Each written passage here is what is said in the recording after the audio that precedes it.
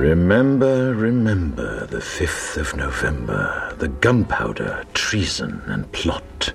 I know of no reason why the gunpowder treason should ever be forgot.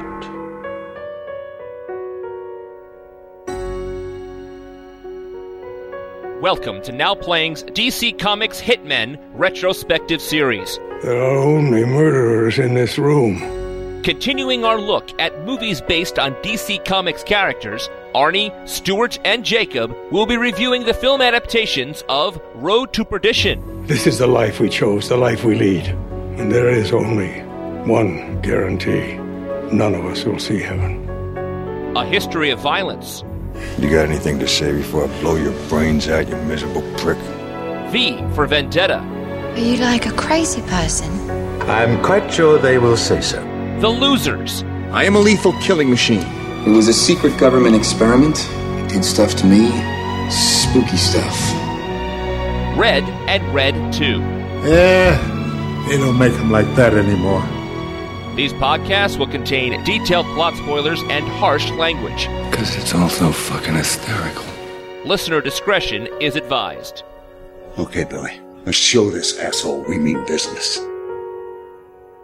Today, we're talking about Red, starring Bruce Willis, Mary Louise Parker, Morgan Freeman, John Malkovich, Helen Mirren, Carl Urban, and directed by Robert Swenke. I'm Arnie, your not retired but still extremely dangerous co-host of Now Playing. Stuart in LA. This is Jacob, and I'm gonna kill the vice president. Quoting the movie, I hope I didn't break a federal law there. Yeah, this is kind of a bold statement to make that this movie does, but they do a lot of things that you wouldn't expect from old people. Yes, old people. Arnie, you said that cast was too young for you last week. Is this one more up to your speed? Or down to your speed, I guess? Sadly, it kind of sounded like it on paper. Morgan Freeman, loved him in Deep Impact and Shawshank and Driving Miss Daisy, and Bruce Willis. How many films have I loved him in? None recently, but a lot. John Malkovich, Dangerous Liaisons rocks, and he is so awesome in Con Air, I can't believe it. So, on paper, yeah, this is my cast. These are my go-tos. This is why I wanted to see Red.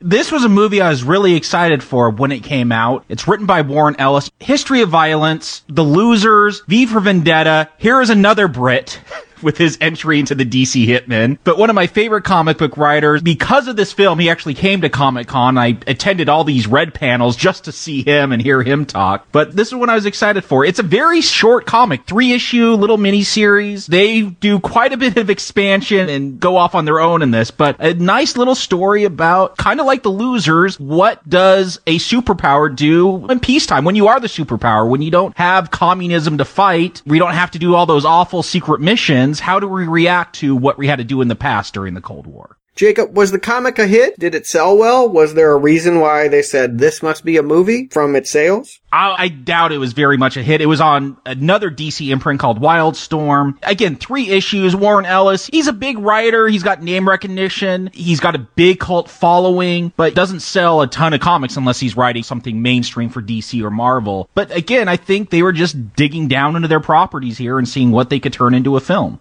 Actually, it's a little different. Warner Brothers didn't want to make this movie. Warner Brothers didn't make this movie. Jacob, do you know who Gregory Novak is? Sounds familiar. He works at DC. He's one of their reps, and he was the one pushing for this to be made into a movie. And Warner's like, no, we are not turning this into a movie. And so they have apparently this little used clause that if everybody in every division, including television at Warner Brothers goes, we don't want it, you can shop it to other studios. So that's what happened. Everybody at Warner's had to look at Red and go, nah, that's shit, and get rid of it so that this film could end up being made by Summit Entertainment. Well, someone paid good money for it. I remember Warren Ellis, someone asked him on a panel at Comic-Con, hey, do you mind that they've taken this comic in a different direction? He's like, no, I bought my daughter a pony with the money they paid me. Maybe ponies are cheaper over there.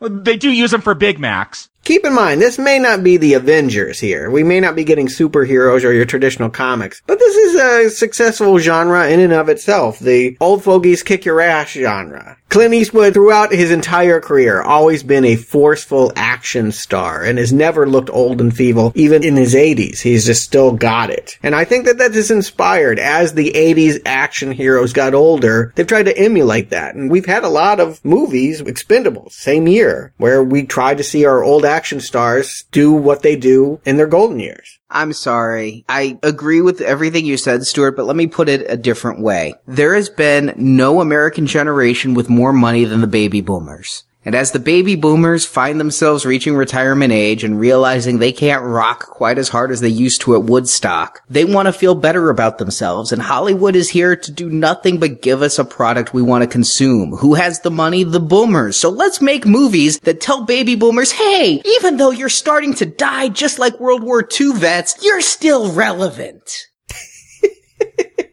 Well, I don't know if I'm going to go that cynical, Arnie, but I think there is something what I wish the Losers would have done. I see a lot of comparisons here. Do that parody with the old washed-up action stars. The Expendables, that just went for another action movie. I don't feel they ever played up the old person thing. But yeah, play that up. I'm game for that kind of movie. And you don't come much more washed up than Bruce Willis by this point. It's worth pointing out, yes, we have done 3 different series of Mr. Willis's this year now playing. But 2010, ooh, what a dry spell. It had been several years even since that 4th Die Hard film. I think he had made Surrogates and not a whole lot else. He was done. It really did feel much like his character here, like he was probably home thinking about the past. I think his last big hit by this point that he could truly be credited with, not something he was just in, was probably The Sixth Sense, and that was over a decade earlier. At this point, the last thing I would have seen him in was Live Free or Die Hard. This Red came out the same year as Cop Out, which is terrible. It stunk up my home theater. So yeah, he was at a very, very bad space. And playing this older role, he kind of played older in Live Free or Die Hard, and now here he is kind of embracing that age. Yeah, I think it was necessary. It's always necessary for any star at a certain point to recognize when they can't do what they used to, or how they can do it again in a different way. And I think it was that moment. Bruce Willis, for much of that first 2000s, was still,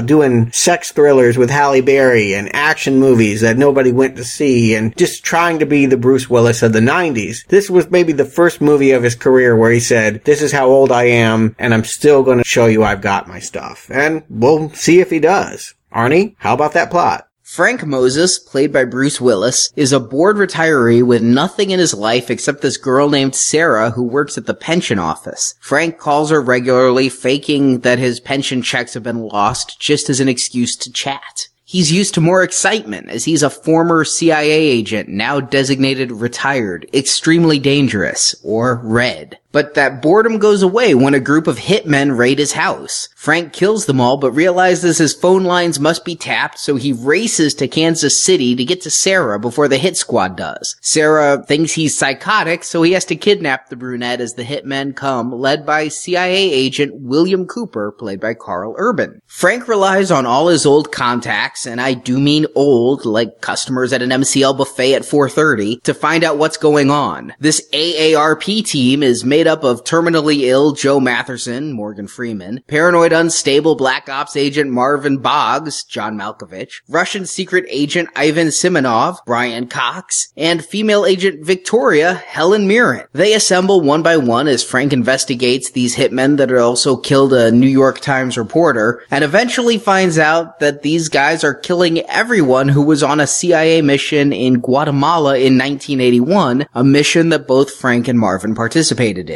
They trace this back to Alexander Dunning, an illegal arms dealer. It turns out the mission to Guatemala was to cover up the massacre of a Guatemalan village by a Lieutenant Stanton, who's now Vice President Stanton, and on the payroll of Dunning. Stanton is about to run for president, who would become a puppet regime to get Dunning more profits, but the New York Reporter found out about Stanton's killing spree in Guatemala, so Dunning ordered these hits to tie up all the loose ends and ensure his boy is the next president. Lots of of guns are fired, ship blows up, and Sarah and Frank seem to fall for each other, and Ivan and Victoria rekindle their decades-old romance as they foil Dunning's plot, eventually killing the arms dealer. But I guess our old-timers have gone from Red to just Ed, as the credits show Frank and Marvin in Moldova doing a job for Ivan. You know, when this movie starts, we see Bruce Willis really, I would say, at an existential crisis. If not the actor, at least the character that he's playing. I want to say, as desperate as he looks, it's still cuter than real life. I want to just put it out there. My mom, for a very short period of time, did date an ex-CIA agent. And so I have a little personal history with these types. And way more alcoholism. Less with the punching bags, a lot more with the bottle. And when you break up with them, they do stalk you and hover outside your house at all times of night and mark who comes and goes. It's kind of creepy here. This is sort of the sweet version. It's the movie Hollywood version of what it is to be an ex-CIA agent, but not so cute.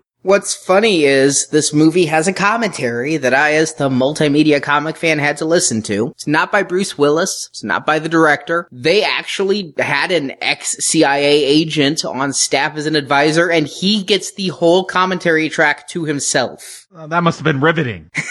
And he gets to talk about the pension office. The interesting part is that he retired after the war when he was trying to assassinate Saddam Hussein. He failed and got off an airplane, and the FBI arrested him and charged him with murder or attempted murder of Saddam Hussein. So he's like, when your own government starts to prosecute you for murder, it's time to move on. And yeah, he spends the entire 2-hour running length talking about, yep, that's real. Nope, that's not real. Yeah, that's how it would work. And making me very paranoid about how all the ways the FBI can track me.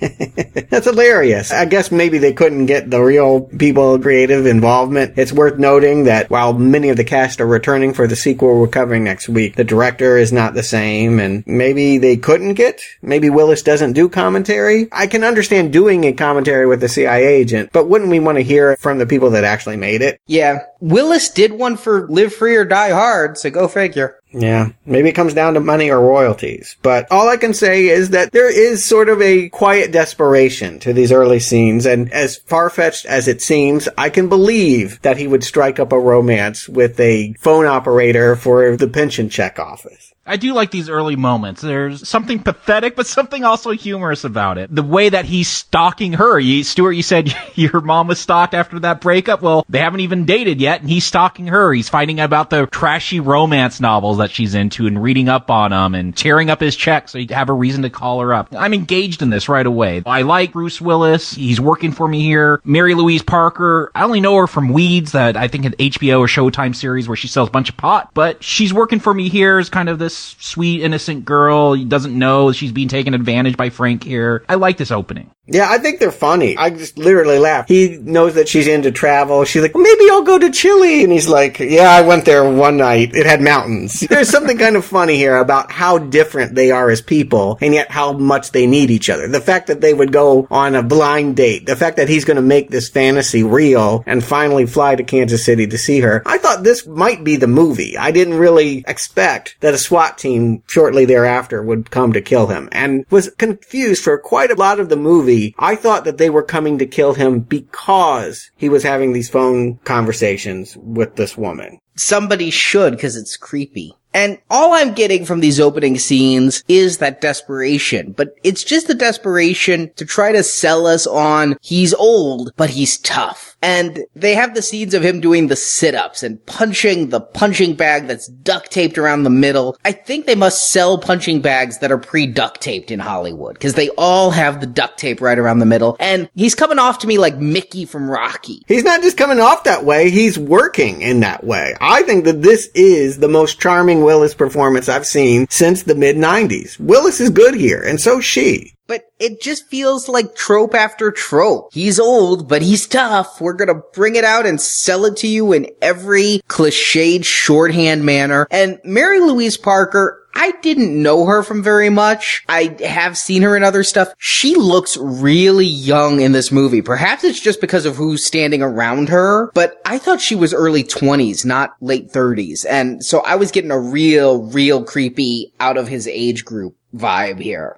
I think she's in her 40s at least and probably heading towards 50 at this point. Yeah, I cannot believe she's in her 40s. Whatever mojo she's doing, she needs to keep doing, because I thought she was 22. What? Yeah, I didn't think she was 22, but in her 30s, I didn't get a creepy vibe off that. You know, Arnie, I see what you're saying, that there are these tropes. What's winning this for me is who this Frank character is, that he is ex-CIA. So when they talk about Chili, he's obviously talking about going in and assassinating people. And I enjoy that. Yeah, are there some of those tropes there? Sure. But I like this relationship. Willis is winning me over here. Absolutely. And Arnie, I'm surprised to hear you grousing. You're the one out of all three of us, I think, that's seen the most and enjoyed the most rom-coms. This is an action rom-com, sort of a subsect, really. They sell us on the action, but I would say that above all, this really is more about the humorous dissonance between him as being a professional killer and her being an everyday plain Jane who can't get a good date. Hey, I love Bruce Willis in the whole 9 yards, but these opening scenes, they're not the whole 9 yards. There may be 6 of them. But if he can't sell me on the romance, and honestly, I never thought that Mary Louise Parker thing was going anywhere. I thought they were just selling me that this guy's desperate and lonely and needs to get back in it. You really thought she was going to drop out of the film?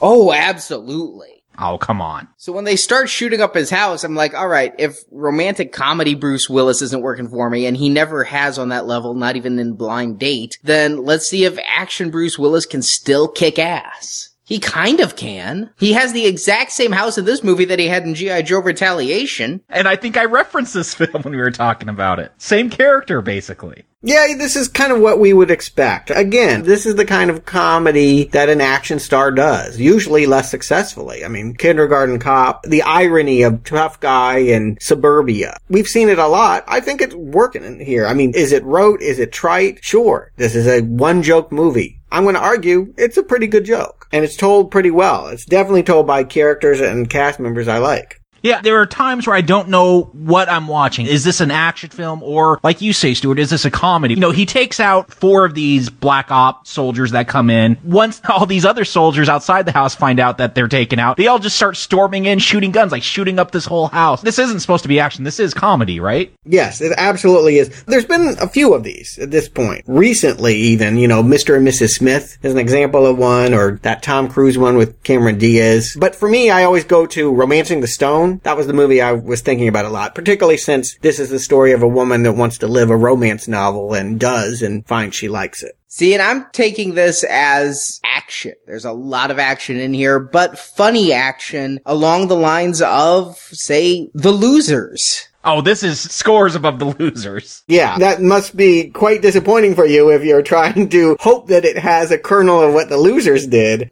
Man, that's setting the bar low and then limboing. I mean, yeek.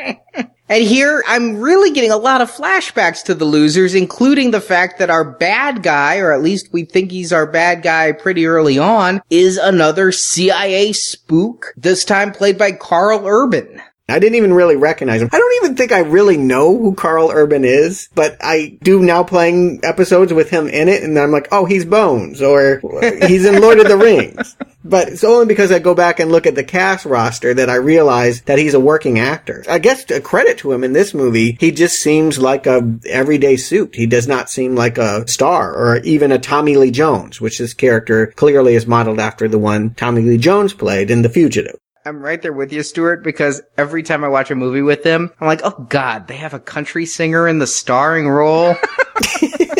That's what I thought when that Judge Dredd remake came out. And again, I didn't even recognize him here because in that Judge Dredd, the last Carl Urban film I've seen, you only see his chin and his mouth. It's an interesting introduction here. He's talking to his family. They want to show that he's a family man while he's faking a suicide? Yeah, he's multitasking. Again, this movie is heavy in ironies. The joke is, and it will be told in 90 different ways, is these people do really brutal, heartless things, and yet they are all heart. They are all worried about their love life and their family life and normalcy as you and I experience it. That is the joke. He's hanging a rich guy while he's taking a personal phone call. Yeah, the fact that he's hanging this guy, you're really supposed to be sold that he is this evil doer. And after last week, yeah, I think he's Max part 2. And that's what put me in the Losers mindset, is exactly that if the Losers were too young, I'm about to watch the same movie again, and this time they're old. Very, very old. But they quickly clarify. He's handled a dossier, kill Frank Moses. He knows he's got to kill Willis. He doesn't know anything about him. He is, again, Tommy Lee Jones. He is someone that is doing his job. He's annoyed that the person he's pursuing is so good at getting away. We don't want to like him because he's square, but there is something kind of funny about Karl Urban here, and I never hate him the way that, well, I mean, let's not go back to the Losers, but Jason Patric or anybody who's playing a heavy tends to be hated. It sounds to me like you're not picking up the comedy vibe or not wanting to receive it, Arnie.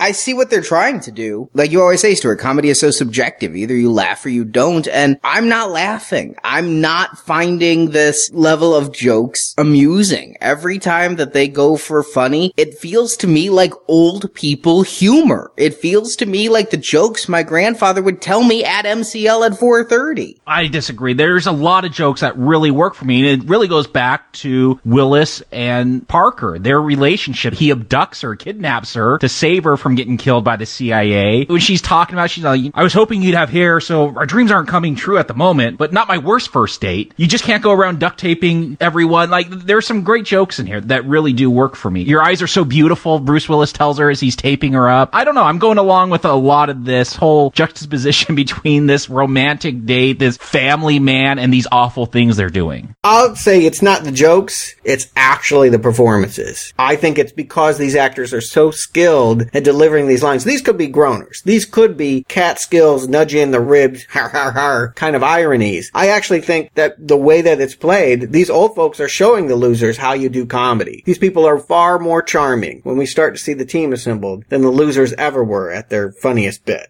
If you say so. I did like the I wish you had hair joke line, Jacob. I thought that one was truly funny because it's making fun of Bruce Willis himself, who has notoriously had a bad hairline since the 80s. But I think that these are charming actors in previous roles coming together and trying to rock like they did. I mean, it's like a Springsteen performance. Springsteen is still a successful rock artist, but he hasn't charted in years, and people go to see him for nostalgia, not because he still rocks like he did in 84. I'll agree with you that if it weren't these people that we had a long history with, if this were a foreign film and none of these actors were known to us, this movie wouldn't play half as well. I'll give you that. Yeah, I think that is the joke. Here are old people that, I mean, we get Morgan Freeman. What's our introduction to Morgan Freeman? Always known for his voice and his wisdom. And what is he doing? He's tricking a nurse to bend over so he can look at her ass. There is something funny because that is Morgan Freeman in that role, and we wouldn't expect that from him. That made me uncomfortable, though, because Morgan Freeman got kind of in a bit of a scandal when he had a car wreck with a very young woman who was not his wife. And so I thought this was the real Morgan Freeman kind of shining through in a role for a change. This thing kind of reminds me of The Wizard of Oz. It's like every time Bruce Willis gets further down the road to where he's going, he meets someone who has a need. And we learn with Joe what he really needs is an honorable death. Unlike some of the other characters where they're falling in love or repairing relationships, he's kind of done with that. I mean, he's 81, he's stage 4 cancer. It's all over for him. He just didn't want to go out in a nursing home. And so he joins the crew and heads down the yellow brick road so that he can get an honorable death. I know that Morgan Freeman's going to die in this movie, but I'm hoping he gets what he wants. And it comes so early. They do a trickery there where for a half a second I'm like, it can't happen already, but they do come to the New Orleans nursing home for him after Bruce and Sarah leave. I never got the sense that he wanted an honorable death. That's going to explain things later on. Was there a line I missed? Yeah, no, he's looking in the mirror. It's a monologue. He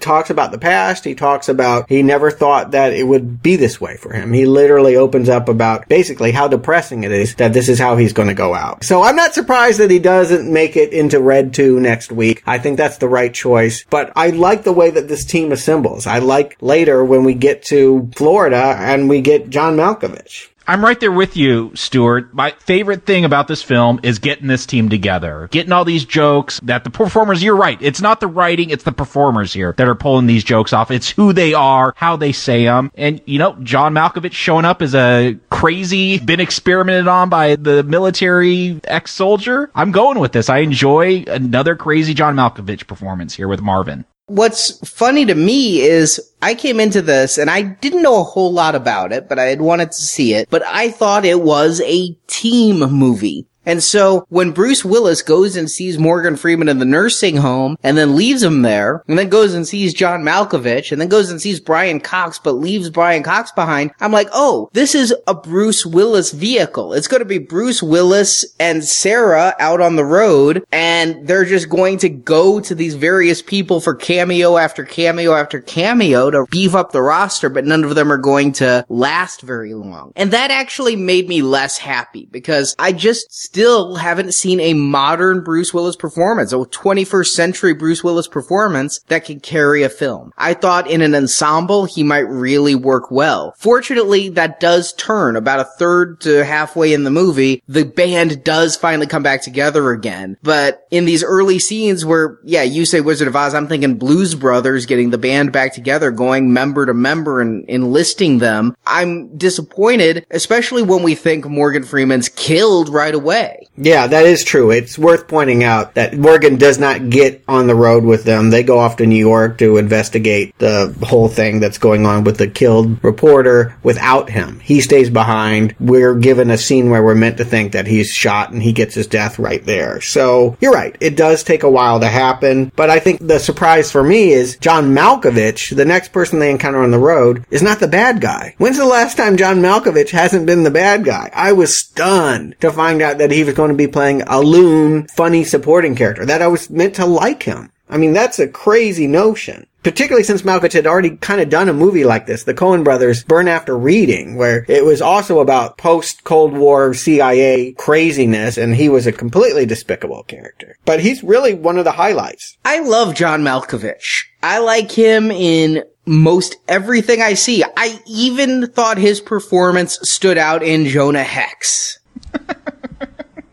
I think he's terrible here. I think he's, God dare I say this about Malkovich, too over the top. I think when he's doing menacing over the top and chewing the scenery is great. But here, where he's slapstick comic relief with this goofy denture grin, ooh, he's painful. I find John Malkovich painful in this movie. Arnie, I just don't get where you're coming from. I enjoy this performance, talking about doing daily doses of LSD for 11 years, walking around with his stuffed pig, writing down call numbers on helicopter. I don't know. I enjoy this performance. To me, this is a Malkovich role. He may not be the bad guy here, but he's still crazy. He's still a loon. Yeah, it is as big as he usually does in Hollywood features. He's also done more subtle work, but when he goes big in Hollywood movies, I always think it's as a force of evil. In The Line of Fire, Con Air. I mean, he's just the bad guy, always. So I just presumed that he was going to be the thing that Bruce Willis was going to have to kill. And so that they get to him so quickly, and that it doesn't turn sour, but that he gets the pig and goes along, then I'm surprised pleasantly. And even when I can see jokes telegraphed far, far away, I'm not going to say this is sophisticated comedy. It's still well-delivered comedy. When he corners the real estate agent, I know she's coming back as a hit woman. It doesn't matter. I'm still laughing.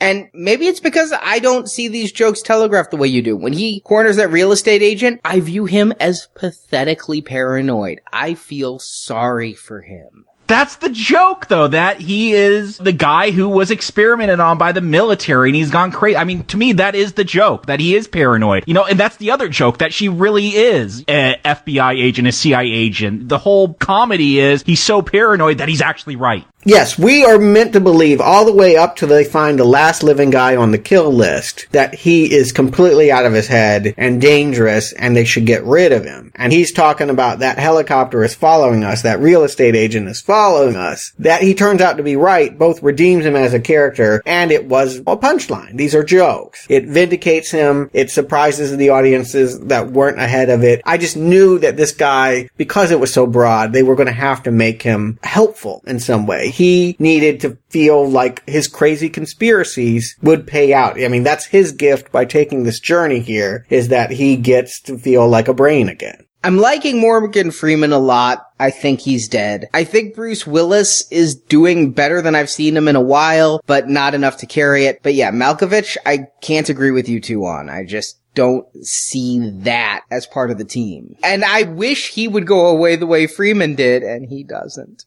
we get a pretty big action scene once Marvin joins up. The CIA attacks. Again, this is comedy, right? This is action that's completely stupid. She pulls out the bazooka. Malkovich does the showdown with her, shoots his bullet, hits the pin, sets off this missile so it blows her up instead. This is stupid stuff, but it's comedy. It's actually kind of creative. I'm enjoying this. Like, it's so absurd. This is the kind of stuff that would have, if it was in The Losers, maybe I could have gone with it when Aisha pulled out that big old bazooka. Here, I'm going with it, though. Yeah, I am having Losers flashbacks. They're structuring this in very much the same way, the way I complained about. Every scene, they're in a different city. I don't usually like that. I think there's a very bad way of getting people invested in what's going on. I like location. I don't like the idea that it doesn't matter where you are. But all of this, the postcards, the way that the over-the-top action plays, it all works for me because of the chemistry. It's everything. It's these people doing it in this way. What's, again, surprising for me, Arnie, is that, yeah, you're fans of these people. Is it that they're old? Is the hang-up for you is that they've gotten too old and that you do wish they would go to the retirement home? Do you not want to see them playing in action now? No, I like the Expendables. I'm not ageist in this way. What offends me is the pandering nature of the oldness. Does that make sense? Where it's not that they're old, it's that they're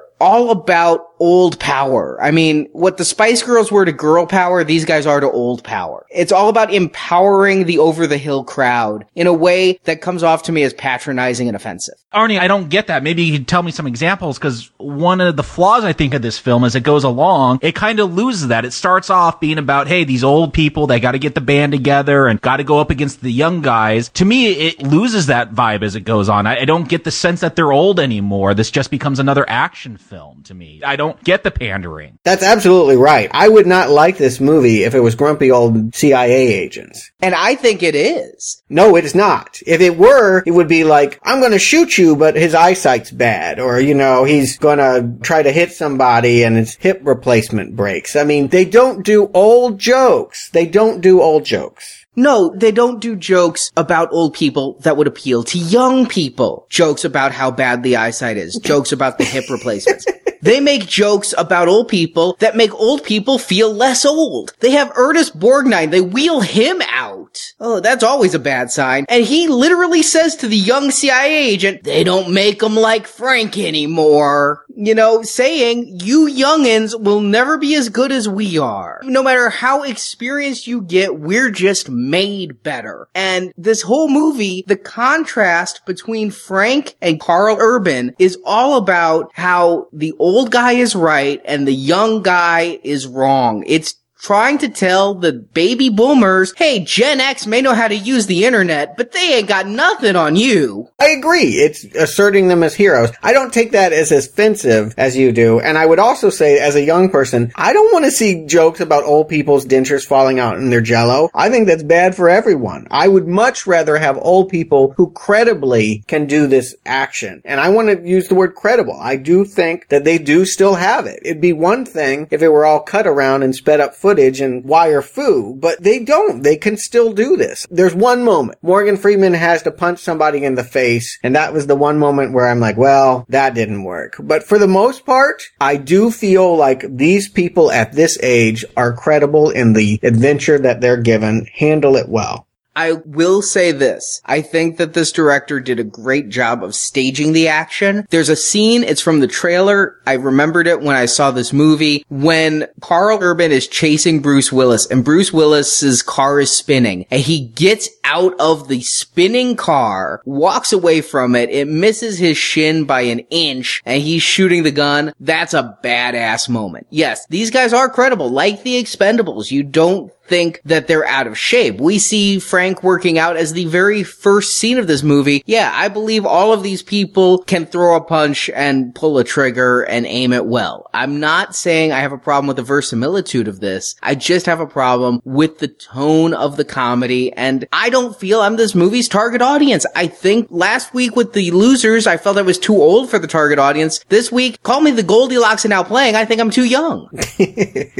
All right, Goldilocks, let's move on. Maybe you'll like the other love couple that's in the story. I do think it's a funny joke that they decide they need to break into the CIA to find out what's going on, and the only people that can do it are the Russians. I mean, anyone that grows up in the Cold War is going to appreciate the humor and the situations that are being presented here. I don't think it would play to young audiences, not because they're watching old people, but because they didn't grow up in an era where these conflicts were relevant. But I think it's funny that they go to the Russian and they have this exchange about, hey, we turned your cousin and he's running 7-Elevens now in California. I think funny, like screaming, laughing, holding my sides, hilarious? No. Smirking, tee-hee here and there, engaged with this movie? Yes. I think that this is an amusing little joke. Yeah, you're right. Engaged. I'm not slapping my knee, but I'm paying attention to it. Unlike the Losers where I'm like twiddling my thumbs, God, can this please end? Here, I'm still into it.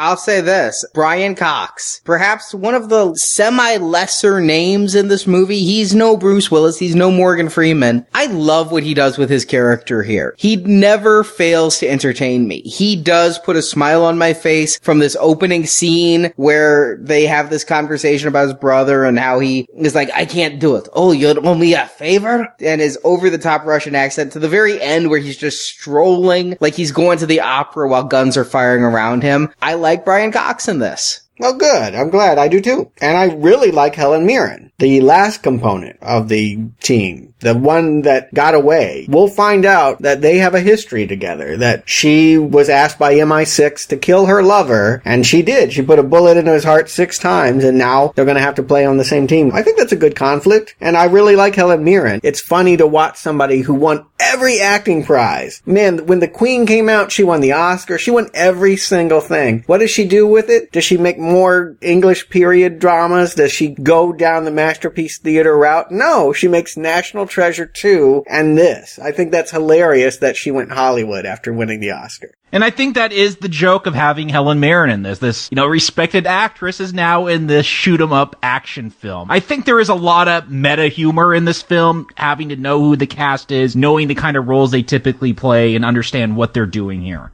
Yeah, it is, again, and always will be, that it's these actors doing it and not what's being done. The plot, schmott. In other hands, it would be The Losers. I mean, that's just the bottom line. We saw this movie last week. Now they're doing it right. If this is a generational battle, the old people are winning, Arnie. I'll say they're doing it better. I'm not going to say right. I think there's a happy middle ground. But yeah, they're doing it better. And it is because, yes, last week I said I didn't know who most of the cast was. I didn't think they were doing very good. Yes, they have likable people tuning in, mostly likable performances. I just feel bad about some of the lines they're handed to deliver. I think they hit all their lines. I think they enjoy these lines. They're chewing up scenery when they need to. If you don't like Willis and Parker's relationship, I actually really do like Victoria and Ivan's relationship in this film. It's kind of sweet in an old kind of way, these ex-lovers. I'm going with these performances at least, if not this plot. Yeah, I don't care about the plot and never will, but it is the charm. It's the energy. It's the vibe. Everyone is here now and it's peaking. All of the emotions are going to peak. All the things that people want are going to start to happen. That now that Ivan and Victoria are going to have to make that choice about being together, and Morgan Freeman is going to have his honorable death. And it just feels like once we're heading into the third act, there really has been a progression. Something that never felt like the case in The Losers. In The Losers, it was about schmucks wandering around laughing while they blew stuff up until someone turned off the lights and said, hey, the movie's over. Here, I actually feel like Bruce Willis and Sarah are falling in love. I do feel like all of these storylines are coming to fruition once they finally figure out that who they need to be going after is Richard Dreyfuss. Richard Dreyfuss, here's one who I never quite know what I'm gonna think when he shows up anymore. Sometimes he's really great. Sometimes he's really terrible. I would put this in the great side. I really like him here in a way that I haven't liked him since Mr. Holland's Opus. I think that he is the right amount of smarmy and very well cast in that age group of retirees to be the baddie. It's weird. This is the character that falls for me. He's playing this evil corporate CEO that really controls the government. I could tell he's trying to chew up the scenery. I'm the bad guy. I told you, I'm the bad guy. He keeps saying that over and over, but it never really works for me. He never chews it up with the right amount. If we're going with the old metaphor, these dentures just can't chew the scenery like he should be.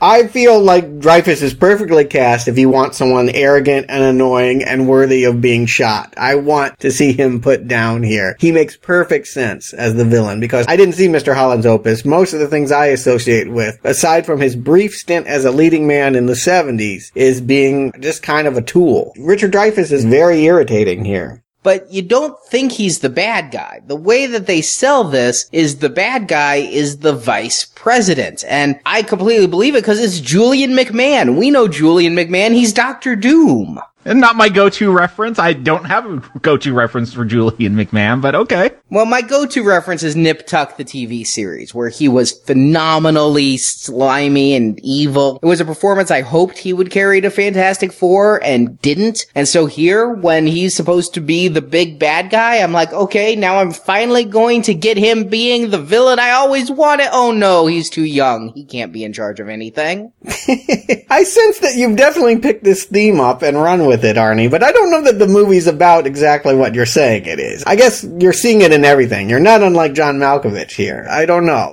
It's not like I'm making it up, though, like Malkovich. I'm not taking the insurance agent and throwing her against the wall. It is here in this movie. Julian McMahon is our age, and so he has to be a puppet of someone much, much older. I think you're exaggerating here. Yeah, I think what you're resenting is the fact that this movie wasn't made for your audience demographic, and that's rare. Movies have always targeted us, and if they targeted our parents, we didn't usually see them unless they forced us to, and we hated them for it. But here, yes, in adulthood, it's very rare that I watch a movie in which everyone in the cast is decades older than I am, and I'm supposed to root for them, and that people in my age are younger. It's crazy to me. This movie is PG-13. Why not just make it R? I mean, no one teenage is going to go see this movie.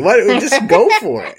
Might as well make it NC-17. Get those horny elderly couples to go see it. Listen, I've seen Grumpy Old Men. I like Grumpy Old Men. I can take movies about old people. It's again the fact that this is all old people are better than young people. And not even young like teenagers, but young like the generation that's pushing them out of power as presidents get younger and boomers get older. Is it about that, or are you more grateful at the idea of seeing old people as feeble and helpless and needing younger people to prop them up? I mean, I don't know, Arnie. No, not at all. Not at all. Again, I like the Expendables, and I think Bruce Willis still could kick ass in the right vehicle. It's the fact that this whole movie is about Bruce Willis showing Carl Urban, you're not as good as I am, kid, and Julian McMahon having to be an unruly teenager that is rescued by these old folks when he goes rebellious. Admittedly, it's not a drinking binge, it's a massacre in Guatemala, but he's still having to look up for that parent figure. It's about a generation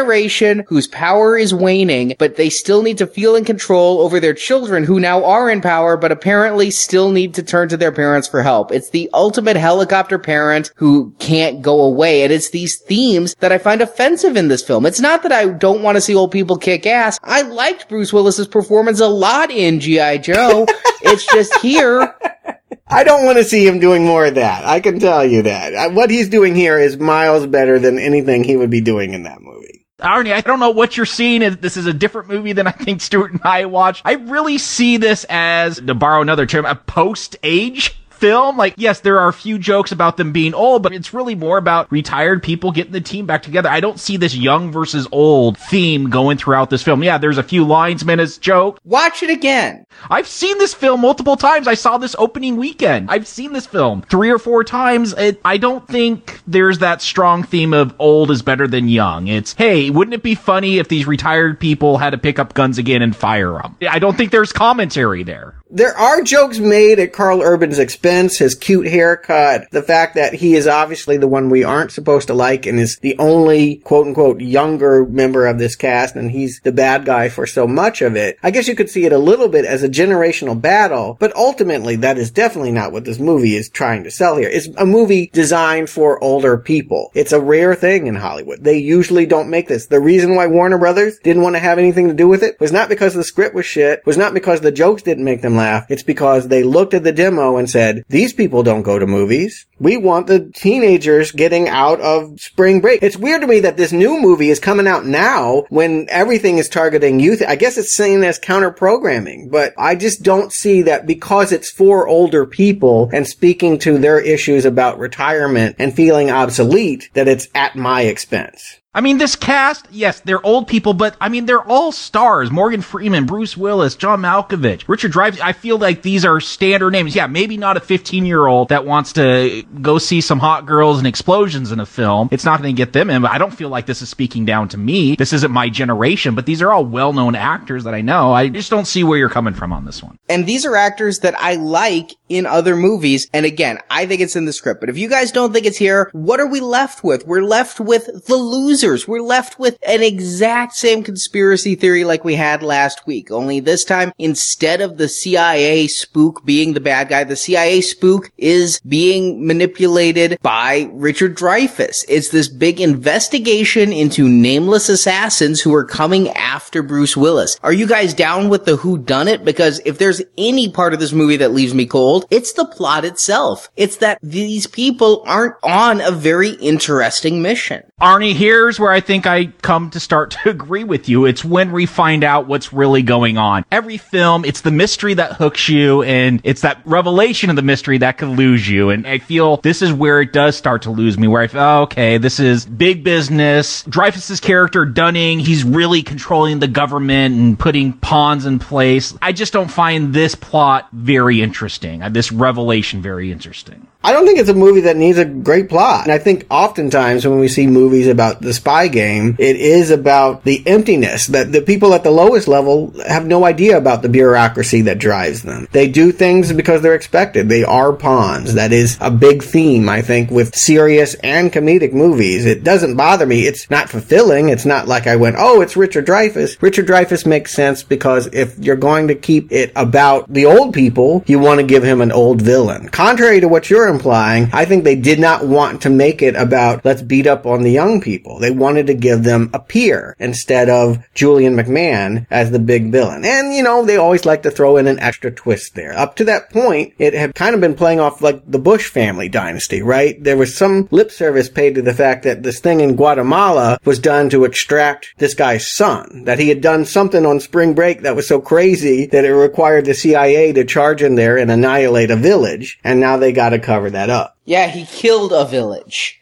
That's what he did. He single-handedly massacred. No, I don't think so. I thought this team did it. That's what it says. Yeah, they say he went on a killing spree. Oh, I thought the cover-up was covering up what the son had done. Yes, which was massacre a village. That's a little harsh. But anyway, they're playing with little details about history. I mean, you can't treat it too seriously. I really think this is one of those movies where I don't want to ask why a whole lot. It's giving me just enough to make me feel comfortable. I'm not going to be thinking about what it means for our government and for my life after this credit roll. It is purely popcorn entertainment. And I think compared to The Losers, it's much more in my speed. If that makes me old, so be it. Everything's a recommend compared to The Losers. I think that's a poor standard to measure something against. I get what you're saying, Stuart, and I said it with The Losers. There are times in a film, if it's able to entertain one side of my brain, I'll ask less questions. I just feel this movie gets less interesting once this group gets together. I mean, we go to Dreyfuss's secret lair in his house, and there's a SWAT team surrounding the place, so they have to send someone out, and they know that person's going to get shot. And they disguise this person they send out. Why do they disguise Joe, Morgan Freeman's character? Now, you're saying he wanted an honorable death. Why not disguise Dunning and set him out and just let the bad guy get shot? At this point, now I'm starting to ask questions, and I'm not getting satisfying answers.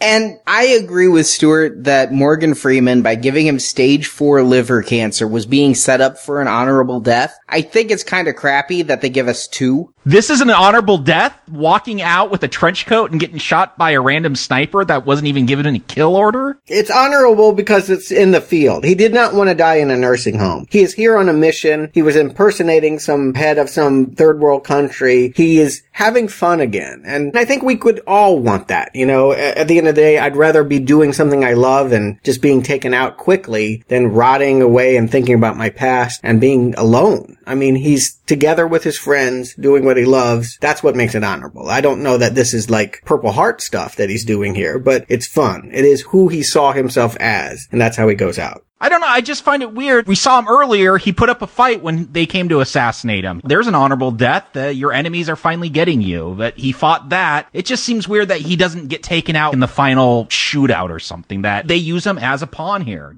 Yeah, it's not a heroic death, that is for sure, because he doesn't die by throwing himself on a grenade. He dies as a diversion. Right. I mean, in some ways, it's kind of the same thing, but I would not want to see him coming out packing heat. We don't want to see these agents shot. They're doing their job. They're assigned to protect Richard Dreyfuss. That's not something that these other people need to kill them for. I think it's the right way to play it. And you talk about them packing heat. Here's something else that kind of bothers me is Bruce Willis in the very opening scene kills a whole bunch of these guys in black masks. They're obviously evil. They're shooting his house. They're wearing black masks. I could not count the number of rounds fired in this movie. I'm going to guess over 1 million. I mean, there's just constant rat-a-tat-tat machine gun fire going on from both sides. That's the joke, though, Arn. I don't know. To me, that's the joke. Okay, is it also the joke that they never hit anyone? That this uber good special ops team doesn't ever shoot anyone because they're going up against the Secret Service? And Stewart last week was turned off when Chris Evans pantomimed and a couple of security guards were really killed. And I think that that exact same kind of sensibility would turn it off if Bruce Willis was killing Secret Service agents who thought they were defending an honorable VP. But it makes it silly that they're using real bullets and always missing.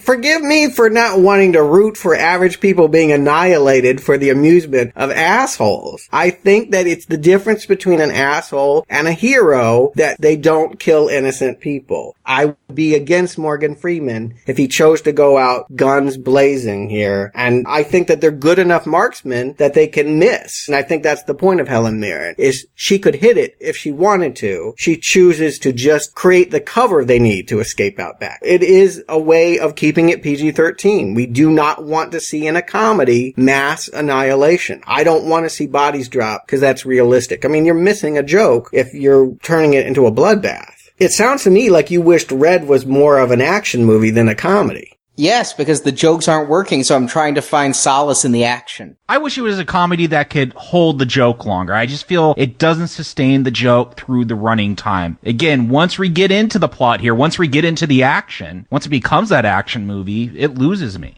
I don't know. There's still funny stuff still here in the end. I do really like the fact that Ivan and Victoria are going to dance at the presidential ball. And he's like, it's a dream come true. I get to shoot the president and dance with you. I mean, I'm laughing during this stuff. John Malkovich strapping on a fake bomb on his chest and using deterrence to scare the people away. I feel like everyone gets a moment here and it's silly and fun and in keeping with anything that's happened before. I don't miss, oddly enough, Morgan Freeman. I didn't need to see him here in the finale. I feel like with the people we're left, they're still able to hold their own. I think they work as well with the team as they did individually with Willis and Sarah. I agree we didn't need Morgan Freeman. We said with The Losers, 5 was too many. Here, yeah, they kind of wander in and out of the action as needed for the joke, and I lose track. Where's Sarah during some of this? She's locked up in a cell. I do feel like they didn't need to go after the kid to protect her. That was a weird moment. You go after the kid if you want her released. The fact that they used the kid of Carl Urban to just make sure that she's not tortured, they liked having her at risk. I mean, they liked the idea of keeping her all the way to the end so they could do an exchange for the vice president. But if you do that, then I say don't go after Carl Urban's kid. The comic is much, much darker. It is not a comedy at all. It's not an ensemble cast like this. It is just about Frank and Sarah. And this is a very dark scene in the comic when he calls up Cooper and says, hey, I'm at your home. I'm going to kill your family. It seems really out of place in this film where it has been more lighthearted and a lot of jokes, bullets that don't hit anyone, but that's funny. But now all of a sudden, we're going to believe Frank is this cold-blooded killer that he was in a past life. I don't know if it earns that moment. We never really saw those tendencies throughout the rest of this film. There's really never a build-up for this very dark moment where he's going to threaten to kill a wife and children. They took it too far, and I agree. If the movie were more acidic, if the comedy was more of a Tarantino variety, then yeah, you could do this moment and it could be goosing. But as it is, they don't get anything out of it by doing it. It's just an odd moment, and it makes sense that it was in the comic. That's why it's here. It's not here because the story needs it. But no, is it satisfying that Dreyfuss was behind it? I don't even think I totally understand why, but they kill him quickly enough, and I did want to see him die. I wouldn't have been satisfied with him living on in his protected custody. Yeah, I thought it was silly that they just punched him out. So it is a good ending for him, because I did think he was just going to be in there for that one scene. I keep thinking these people are just in and out like Ernest Borgnine, and then they come back and surprise me. And Malkovich has got to make sure, he's mad he's there late. They get there after all the main action has happened, and Karl Urban has earned his stripes here as one of the good guys. He allows Willis to do the deed, but Malkovich finishes it off by putting a bullet in the corpse.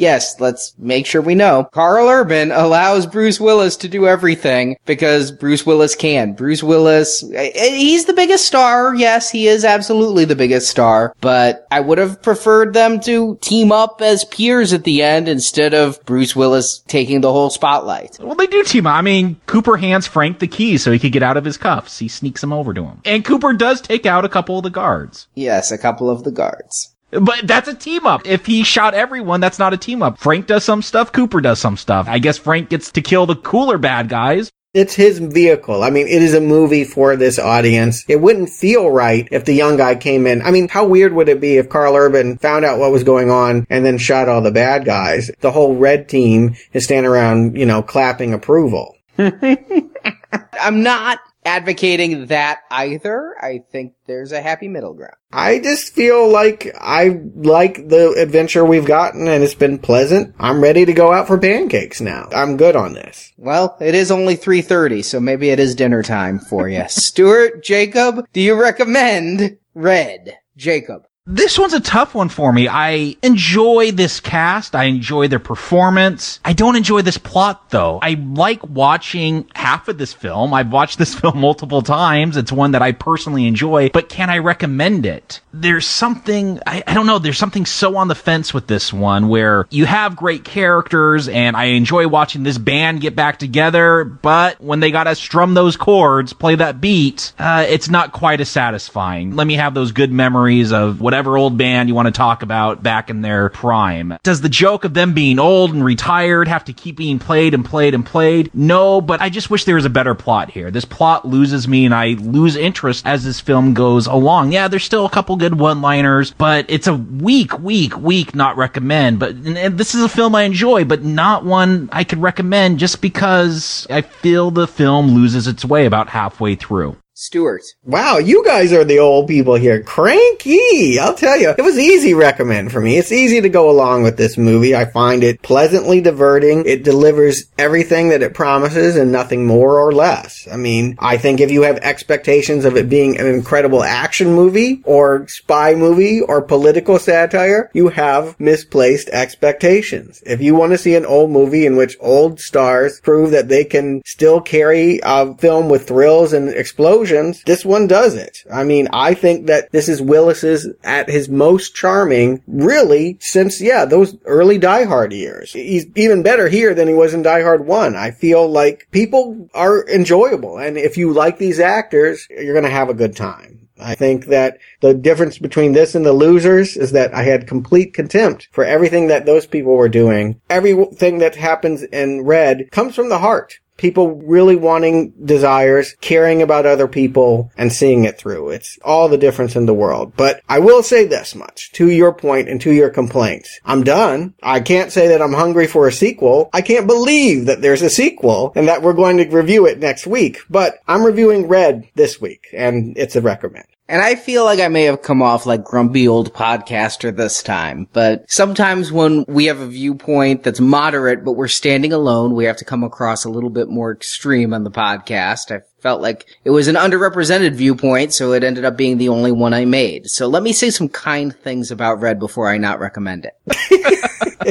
How generous of you. I do think that this movie is filled with a charming cast, and I think they're all well cast. Some of them I wondered when I was looking at it, do they deserve to be here? Such as Brian Cox. I don't think that he shines as bright as Bruce Willis and John Malkovich and Morgan Freeman. Helen Mirren, head scratcher, but love her in this. I love her performance in this. I thought I wouldn't, but she really pulls off cheesy action very well. Dreyfuss, always a bit of a mixed bag post Close Encounters. Great in this. James Remar, we didn't even talk about him, but I know him as Gans from 48 Hours. He shows up so often. He's here for like 5 minutes and dead, but I like him in that 5 minutes. I think there is a good cast here that is very well done, and in the end, they pull off a good ensemble. I think it takes too long to get there, but I do like the ensemble. I also like the younger people, younger meaning 40s, Mary Louise Parker and Carl Urban. I think that they are actually really holding their own in a movie where they're not supposed to hold their own. They're supposed to be children looking up to the older, wiser, seasoned, shall we say, veterans. But no, I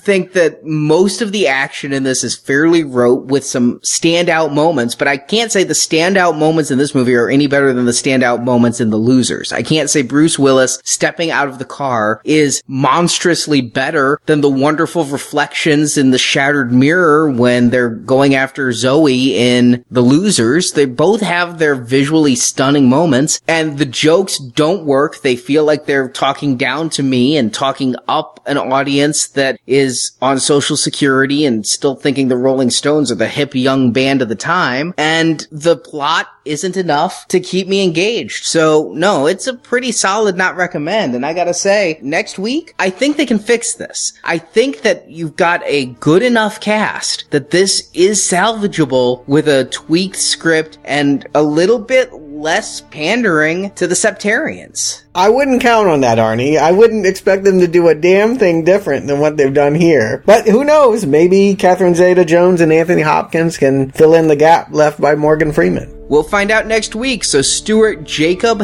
thank you for joining me. Want to get pancakes? Pinball, this is Chopper 3. Prepare for extraction. My favorite part was when we were completely on fire. But the shootout, that was good times. Thank you for listening to this episode of Now Playing, and we hope you've enjoyed the show. Now I get to walk away. Y'all would have walked, Rogue. Come to NowPlayingPodcast.com each week as we review another DC Hitman movie. A more perfect stage could not be asked for.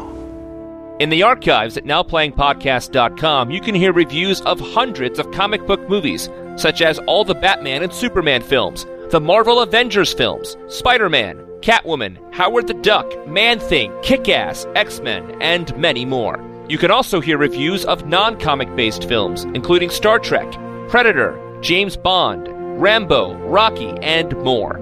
Find hundreds of movie review podcasts at NowPlayingPodcast.com. It's like giving a handgun to a 6-year-old, Wade. You don't know how it's going to end, but you're pretty sure it's going to make the papers. While at NowPlayingPodcast.com, be sure to join our forums, where you can discuss this review with other listeners. You can also follow Now Playing on Facebook and Twitter, where the hosts post new episode announcements and written movie reviews. The links to our social media pages can be found at NowPlayingPodcast.com. I need you. They're coming. I can feel it. Support from listeners like you help keep Now Playing operating. You can find a link to donate using PayPal at the bottom of our website, NowPlayingPodcast.com. How much do you want? $200. Okay, good deal. Could I have had more? You'll never know. You can also help Now Playing by leaving a 5-star review on iTunes. A link to Now Playing's iTunes listing can be found at NowPlayingPodcast.com. Even though I do not know you, I love you. With all my heart, I love you. Now Playing's DC Hitmen Retrospective series is edited by Dylan, Jeff, and Arnie. This is a nice town. We have nice people here. We take care of our nice people. You understand me? Now Playing credit narration by Brock. Well, we heard his voice. A man with a voice is a man with a throat. The guy's got a throat. Come on. Now Playing is not affiliated with the producers of these motion pictures. All movies discussed on Now Playing are the intellectual property of their respective copyright holders, and no infringement is intended. So it's like that, huh? Yeah. It's like that. The opinions expressed in Now Playing are those of the individual hosts and may not reflect the opinion of Venganza Media Incorporated. As the authenticity of this document cannot be verified, it could be an elaborate forgery created by the terrorist as easily as it could be the deranged fantasy of a former party member who resigned for psychological reasons.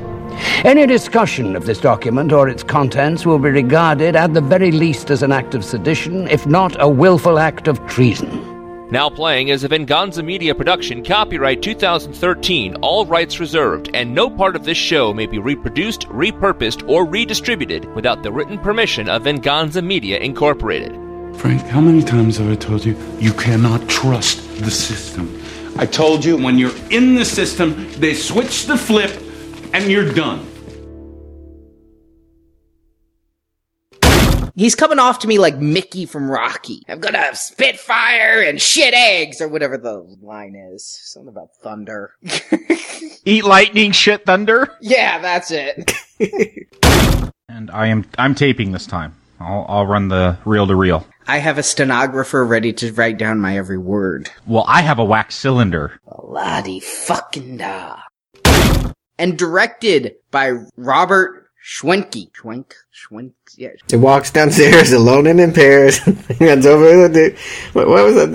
Isn't that the Slinky song? Everyone loves Robert Schwenke. And directed by Robert Schwenke. Fuck me. I think it's Schwentke. And directed by Robert Schwentke. No, ski, T. Schwentke. And directed by Robert Schwentke. Bruce Willis, how many films have I loved him in? None recently, but a lot. Batman?